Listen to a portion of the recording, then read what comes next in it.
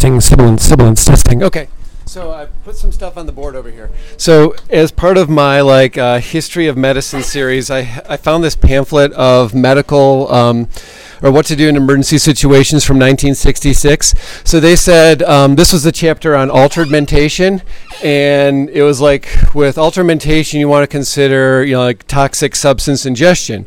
So number one was benzodiazepines that would make people sedated, and number two was this thing I'm going to talk about today. And the comment after that said opioids are rarely a cause of altered mentation. So in 1966, rarely did they deal with oxycodone overdose. But number two problem was bromide toxicity. And who here has ever seen bromide toxicity? Ever? Yeah, none of us have. So it's obviously not a huge problem these days, but bromide was really commonly used in the past. So in the 18th and 19th century, it was used as a headache remedy, a sedative. They'd give potassium bromide just to sedate people. And then even up until the 70s, there was this thing called Bromo Seltzer. Has anyone ever heard of Bromo Seltzer? It was this thing that came in a blue bottle. Because I remember going to my grandma's house, and she'd have this big blue bottle. She says, "Don't touch that. That's bromide. That's Bromo Seltzer." And they used it for headaches. Anyway, it's been withdrawn from the market.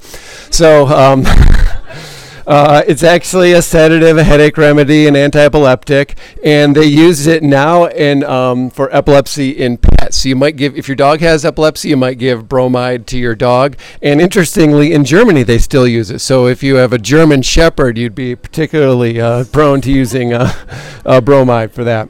In World War I, it was used. This is rumor. I'm not sure if this is really true, so don't bet on this if you're doing a game show and this is a question. But they said in World War I, to suppress the sexual desires of the British soldiers, they would give them bromide. So that was kind of weird bit of history. The other interesting thing is back in Victorian times, they thought epilepsy was secondary to masturbation. So if they gave people bromide, it would lower their sexual drive, make them not want to masturbate, and decrease epilepsy. So that's another point of interest. The reason it's bad is it has a really long half-life, 12 days or so. So if you have a dosing adjustment, Coumadin, we wait about 2 days. If you have to dose adjust bromide, you have to wait months before you get to equilibrium. So chronic use leads to bromism. And this in the past was 5 to 10% of psych admissions.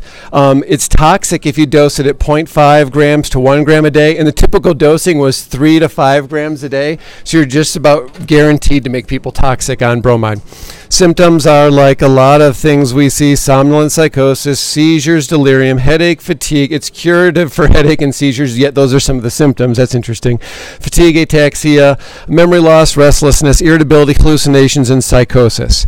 The treatment for bromide toxicity is you flush them with fluids and you give them a salt load, so chloride and bromide are similar ions, and supposedly it would displace. So anyway, that's going back in history to the number 2 cause of altered mentation in 1966, bromide toxicity. Thankfully, we no longer have to deal with it.